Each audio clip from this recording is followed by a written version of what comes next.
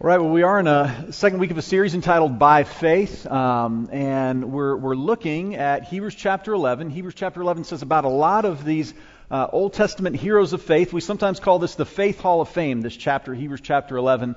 Tells us about these heroes, these men and women who lived by faith, who chose to step out on faith, believing that God would be faithful when they moved in faithfulness as well. And so we talked last week a little bit about the fact that faith is defined in Hebrews. You can see the definition here that the Hebrew author gives. Now, faith is confidence in what we hope for and assurance about what we do not see. And then you see there underneath two Greek words. The first one is hypostasis, and that is the word that we translate into confidence.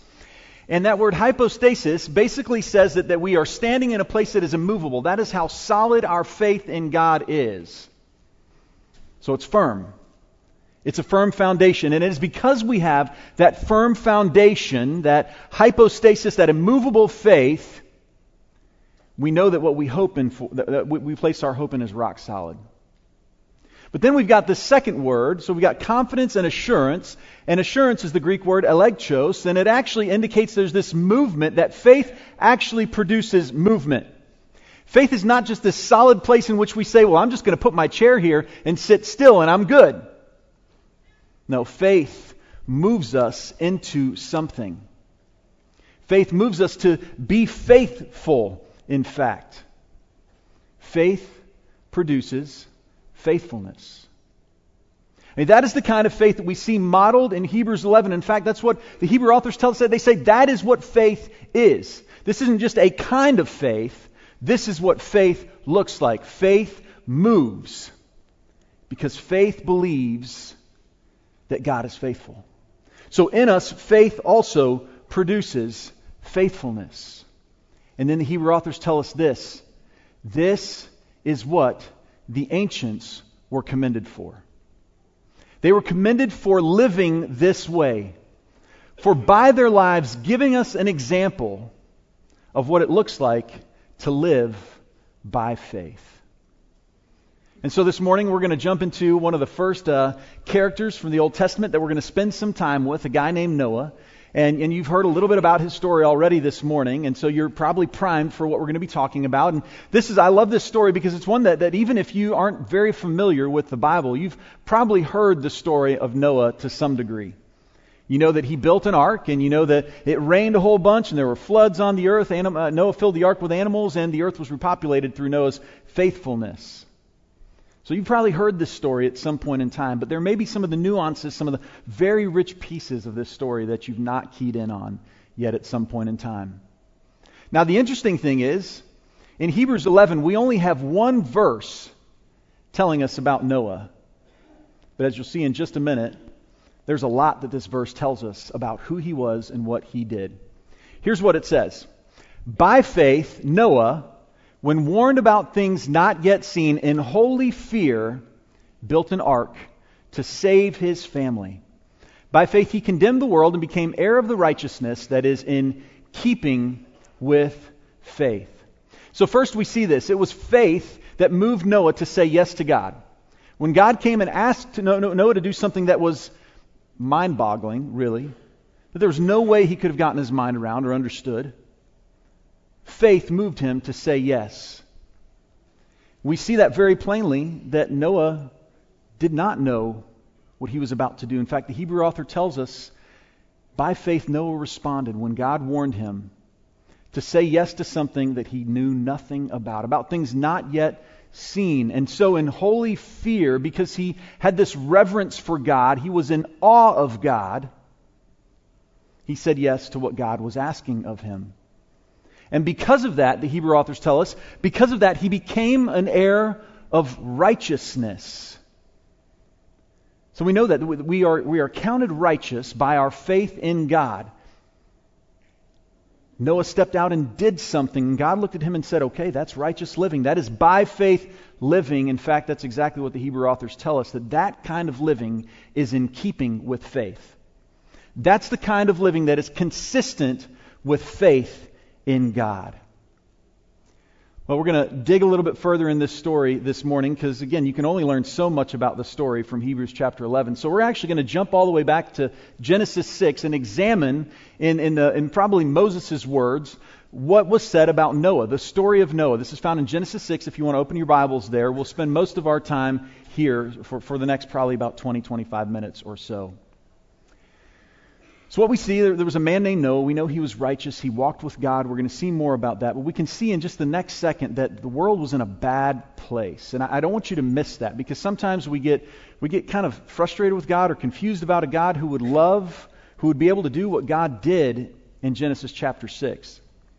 So I want you to see very plainly what the world looked like and why God responded the way he did. This is what Genesis 6 tells us. Beginning in verse 5. Now the Lord saw how great the wickedness of the human race had become on the earth. Now I want you to listen to this, because the author here uses multiple absolutes to tell us just how bad things had become. Are you ready for this?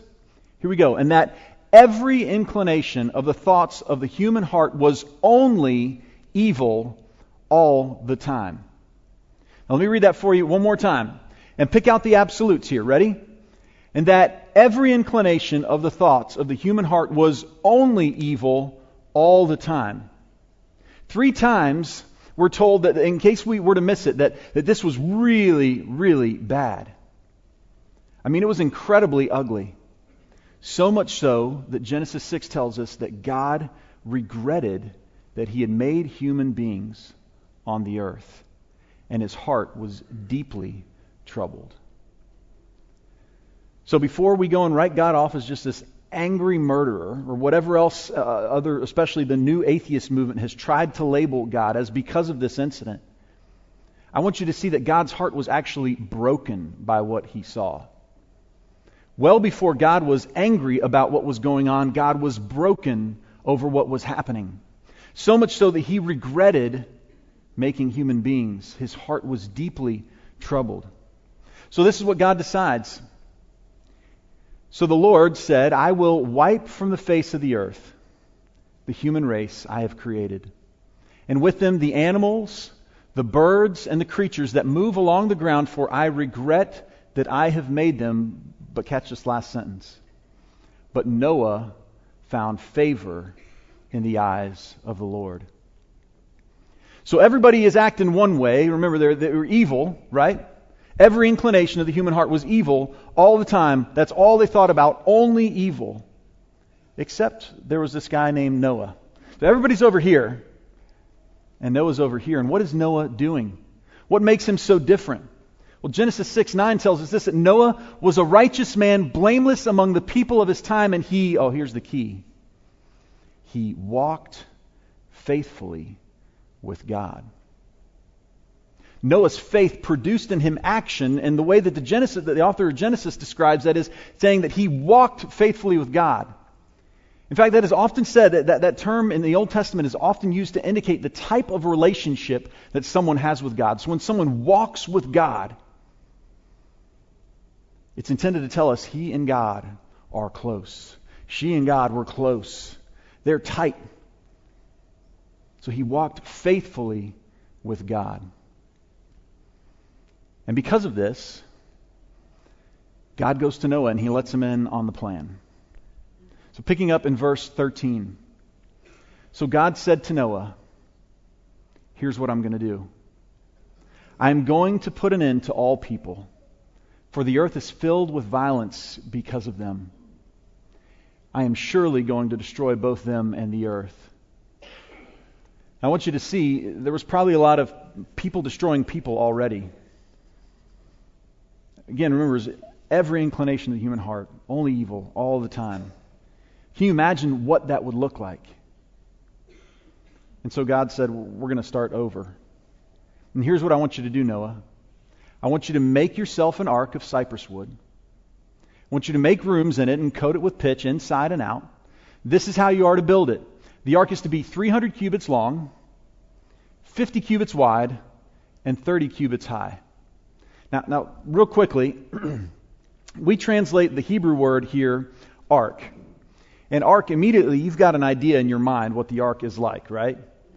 I mean, maybe you've even looked at the Answers in Genesis website or one of these that points to the Creation Center up in Cincinnati, Ohio area where they've tried to reconstruct the ark, which from what I understand is about the same dimensions of the ark, but probably doesn't look like the ark looked actually. In fact, the Hebrew word here is, I want you to build a box. I mean, can you imagine what Noah's thinking about at this moment? I'd like you to build a box, and I want you to build a really big box. I want you to build a box that, by modern measurements, is 450 feet long. Okay. And I'd like you to build a box that is it's 75 feet wide. Okay. And I want you to build this box a little more than 4 stories high. Okay. And what are we going to do with this box, God? This is what God tells Noah. I am going to bring floodwaters on the earth to destroy all life under the heavens. Every creature that has the breath of life in it, everything on earth will perish. But I will establish my covenant with you, and you will enter the ark, the box. You and your sons and your wife and your sons' wives with you. Now, Noah was given roughly 120 years, and we don't believe that it took him 120 years to build the ark. In fact, God tells Noah, he says, I'm going to deal with this for about 120 years more. So when God has the conversation with Noah, that starts a clock, a countdown clock of about 120 years. At some point in time in there, Noah starts building the ark. A lot of guesses are somewhere that it took between 55 and 75 years, probably, as you kind of date the ages of his kids, probably 55 to 75 years to build that ark. Now remember, everybody was over here. They were doing their own thing. Every inclination of the human heart was only evil all the time. They're doing their own thing. And God comes to Noah and says, I want you to build a giant box in the middle of a fairly dry area. The nearest sea was more than 100 miles away. Maybe there were lakes every now and then, and they were somewhat familiar with boats. I don't know what they had at that point in time. But I want you to do this, Noah, and I want you to trust me. This will make sense at some point in time. Oh, and add to that the fact that God says, I'm going to flood the earth, and Noah had not seen rain before, is what it looks like. In fact, it seems that every morning what happened is the dew would rise up out of the earth, similar to what it does today. You have the dew point, and you'll see dew in the grass, but it was enough that it was able to water the earth over and over again. And so it seems like it had not rained, that's what Scripture seems to indicate, before the time of Noah. So God says, I'm going to make water fall out of the sky. Get it, you haven't seen that before. I'm going to flood the earth. I get it, you haven't seen that before either, and there's no reason you should really understand that. And I want you to build this giant box, and it's going to take you quite some time to build that box. I want you to do this, Noah, and by faith, if you've got that kind of faith, you're going to say yes to this, even though you don't understand what's in front of you. Now, an interesting note on the side is that 2 Peter 2, verse 5, tells us that Noah preached during this time as well. Now, you can kind of imagine that if you let your mind wander just a little bit. Everybody's over here. Remember, everybody's over here. And Noah's over here doing what God is asking him to do. Everybody's over there doing what they want to do. Noah's over here doing what God wants him to do. And so he starts to build this ark. And can you imagine some of the looks that he got from the people over here as he starts to build this giant box? Can you imagine some of the things that they might have said to him? Can you imagine the response that he had to them? I mean, if Noah preached, what did he preach about? If Noah talked to the people around him, what did he talk about? Could it have been what God told him? And imagine just for a second, how would the people over here have viewed Noah when he starts to say, hey, God told me. Yeah, sure, God, we got it. God told me I need to build a giant box, and that's why I'm building this giant box, because what's going to happen is everybody will look at him like he was crazy. Like he had absolutely lost his mind. And still, in Genesis 6:22, in spite of the fact that Noah didn't understand, there was no way he could have.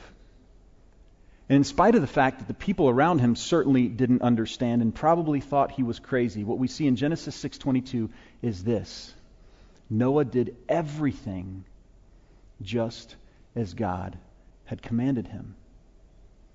I mean, that is huge. Don't miss that.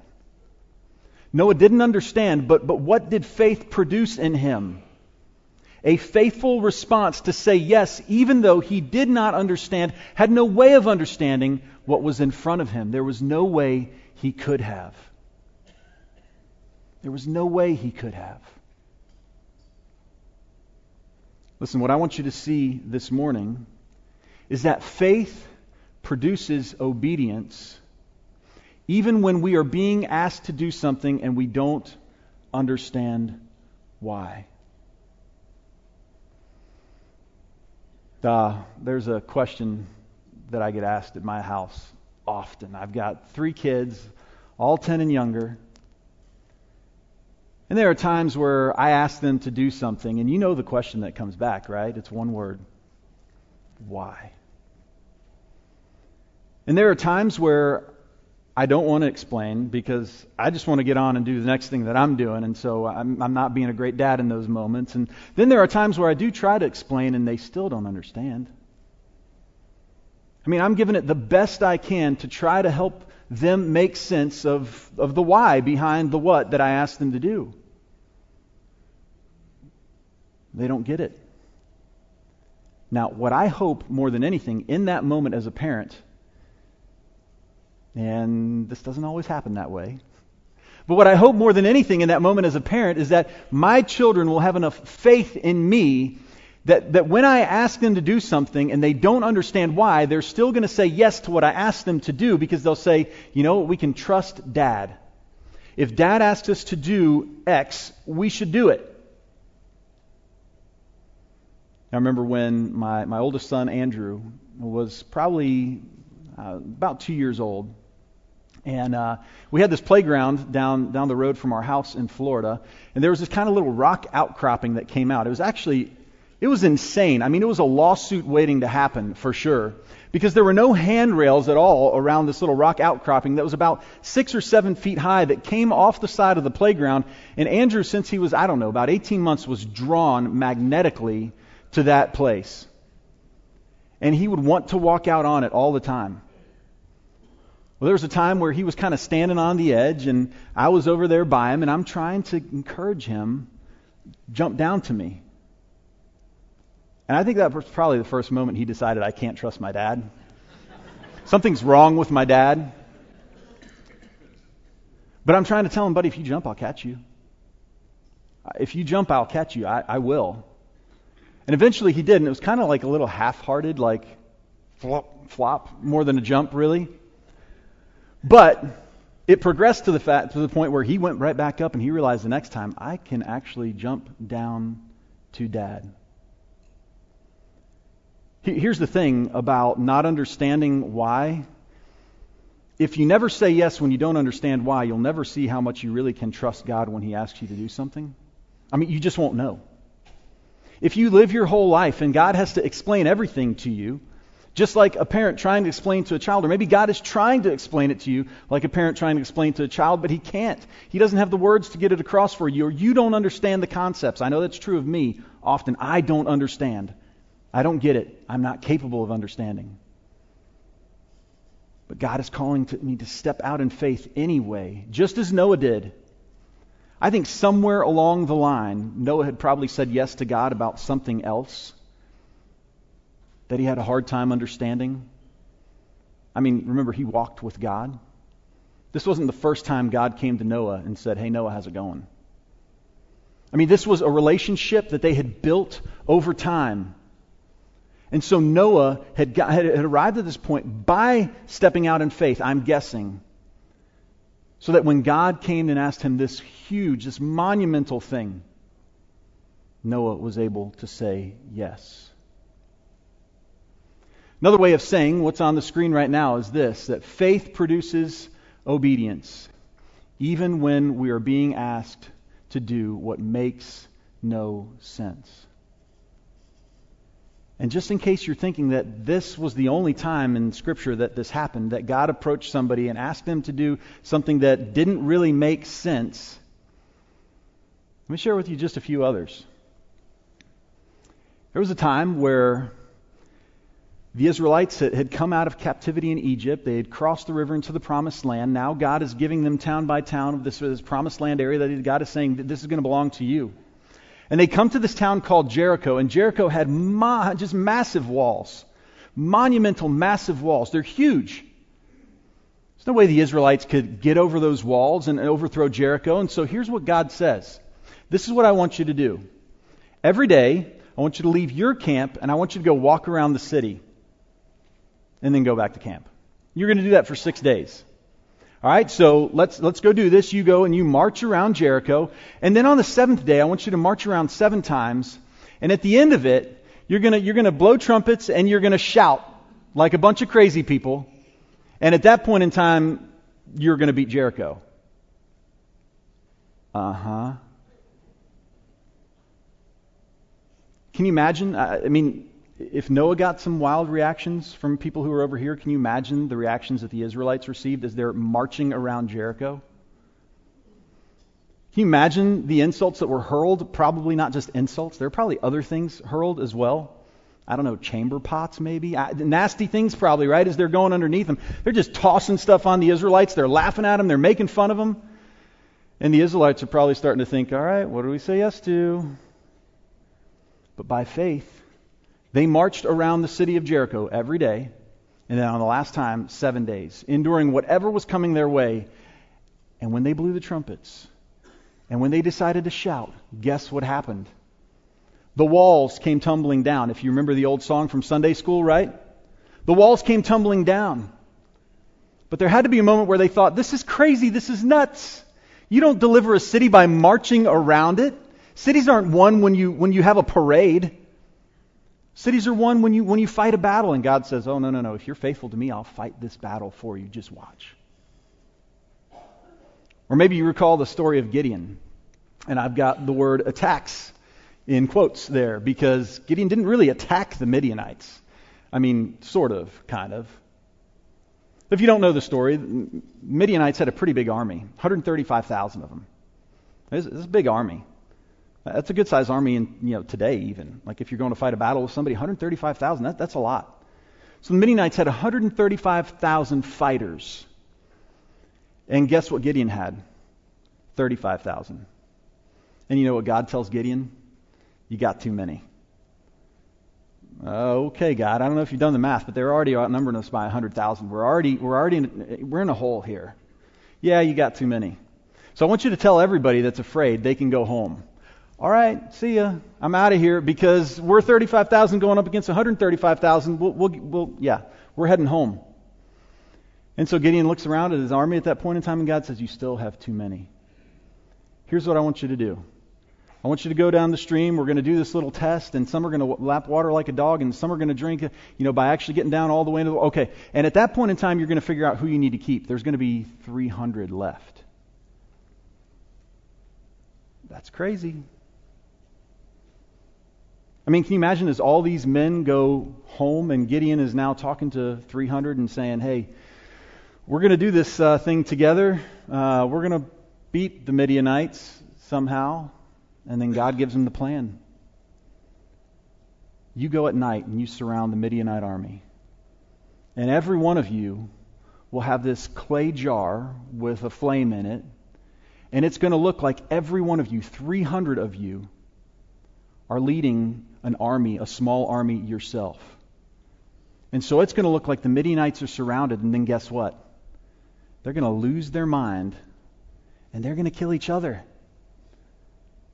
They're going to think that they've been surprised, that the whole host has come around them. I mean, think about that. It wouldn't be so hard to get 300 guys to surround an army of 135,000 and stay quiet. What if God had said, hey, do that with the 35,000? I don't know. Somebody's got loud feet. I know that's happening, right? Somebody's going to step on a branch at the wrong moment, and Midianites are going to know about it. But God had a plan. Looked like a crazy plan, but God delivered the Midianites into the hands of the Israelites. All right, this next one. I didn't really know how to put this one on the screen because it's just awkward. The reality is, God asked Isaiah to be an object lesson and preach in his birthday suit over a span of 3 years. Now, I don't know if he walked around naked for all 3 years. I hope not. That'd be really rough. But God asked him to do this in order to impress upon the Israelites what's about to happen to them because they put their faith in foreign armies instead of in God. What's pretty cool in that one, and kind of as a side note, the reality is we're all putting our faith in something. So what do you really want to put your faith in? I mean, do you want to put your faith in something that is immovable? And something that is faithful to you as well? Or do you want to just find... I mean, that's what the Israelites did. They were like, well, look, we can see the Egyptians. Aha. We can see the Syrians, and we know what their armies look like. And so we believe if we ally ourselves with them, then we'll be in good shape. And God was saying, no, put your faith in me. Or what's going to happen? And here, Isaiah, is why I'm asking you to walk around naked and actually, the Bible tells us with no shoes either. Like, can I at least wear my shoes, God? Seriously? He asked him to do this because he's preaching the message to say, hey, listen, because you put your faith in these foreign armies and not in God, you're going to be overrun, and you're going to be led into captivity, and you're going to be naked and without shoes for the entire march over because you decided not to listen to God. All right, and you might be looking at that and saying, okay, well, in the Old Testament, God did that. I don't know. I think God did it in the New Testament as well. Like the moment that God shows up to a 12-year-old girl in the form of the angel Gabriel. Gabriel comes and he says, listen, Mary, you found favor with God. And through the Holy Spirit, you're going to become pregnant and you're going to bear the Son of God. And I know you're unmarried. And I know this whole thing is going to be crazy and it's going to be nuts. I mean, let alone the fact that you're going to be ostracized to some time. But it's also the Son of God that she is carrying. And by faith, Mary says yes. Man, that's a crazy, crazy thing. And then Jesus, there's one day when a big crowd was following Jesus. We have this account in the Gospels, in several of the Gospels. It was at least a crowd of 5,000 plus. 5,000 were the number of the men that were gathered. If there were women and children that had came along with them as well, that crowd could be anywhere between 15 and 20,000 as well. And Jesus looks at his disciples, because the disciples say, hey, we should send these people away. Send them away because they're hungry. And Jesus says, nah, you guys feed them. What? No, yeah, you guys feed them. You guys feed them. Find a way to feed them. And they say, but it would take all this money for us to feed them. And Jesus says, no. If you put your faith in me, watch what will happen. And there were 12 baskets of food left over. So God has a pattern, has a habit of asking people to do things that look crazy by faith. Got one more. Then Jesus said to them, all authority in heaven and on earth has been given to me. You know what comes next, right? The by faith story goes on to today as well. Therefore, go and make disciples of all nations. I mean, this was spoken to Jesus' first disciples. As he's getting ready to ascend into heaven, here's the Great Commission. And if he would have said to them, listen, I want you to go and make disciples of the people of Jerusalem. All right, we can probably handle that, or at least we'll try. They may not like us after a while, but we can probably lead some of them to become disciples and followers of Jesus. And he says, yeah, but I want you to go even further than that. I want you to go Judea, Samaria, and then the ends of the earth. This is what I want you to do. So go and make disciples of all nations, baptizing them in the name of the Father and the Son and the Holy Spirit. And listen, this obedience thing continues on to today. By faith, we say yes, we still choose to obey. Because that is what disciples of Jesus look like. Teaching them to what? Obey everything I have commanded you. Does that sound kind of similar to Noah's response to God? In Genesis 6, Noah did everything just as God had commanded him to. So faith moves you to step out and do what would make absolutely no sense except for God. I mean, that's the reality of faith. And it may start with baby steps where you trust God in a small thing, and eventually it becomes the large things, and you're saying yes to it, and everybody's saying, you're crazy. That makes no sense. But that is what a by faith life looks like. All right, I've got another way of saying this, one that I think will be a little bit more memorable, and I'm going to acknowledge right before I say it now, it's kind of cheesy. But if you give me a second, I think I can explain it and it'll make sense to you. Here it is. It's only crazy if your vision of God is hazy. Here's what I mean by that. When we see God clearly, there's no limit to what we'll do when He asks us to. When we see Him clearly, we'll say yes when He comes to us. When we're walking with God as Noah walked with God, when we have that kind of relationship with Him, and we know we can trust Him, when we know our faith is rooted in a place that is firm and solid, and that, yes, we've also been called to move out in action, when we know that we can trust God, when we see Him and there's no barrier and no obstruction there, it's not hazy, a haze between us and God. When we see Him clearly, there's no limit to what we'll say yes to. So it's only crazy if your vision of God is hazy. I want to leave you with this morning, and it's a question. And it's a question I think that all of us need to be able to answer in our lives. If the answer is nothing, I challenge you to go looking for what it is that God is asking you to do, because God is asking all of us to live by faith, to move by faith. That's not just for a select few. That is His call on every follower's life, that we would live and move by faith, that we would walk with God. So here's the question: what are you currently doing by faith that causes the world to look at you and declare, you're crazy?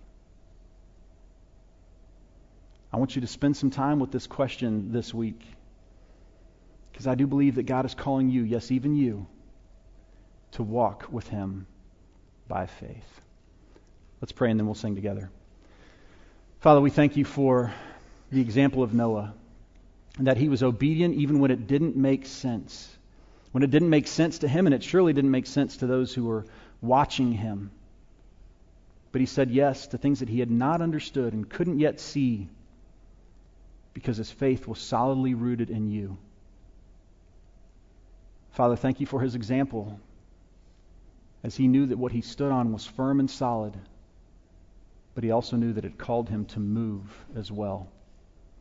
Father, I pray that we would be a people who stand on what is solid, our faith in You, but also people that when You call us to take a step out and move, our answer, because of our faith in You, will be yes. This I pray in Jesus' name, and amen.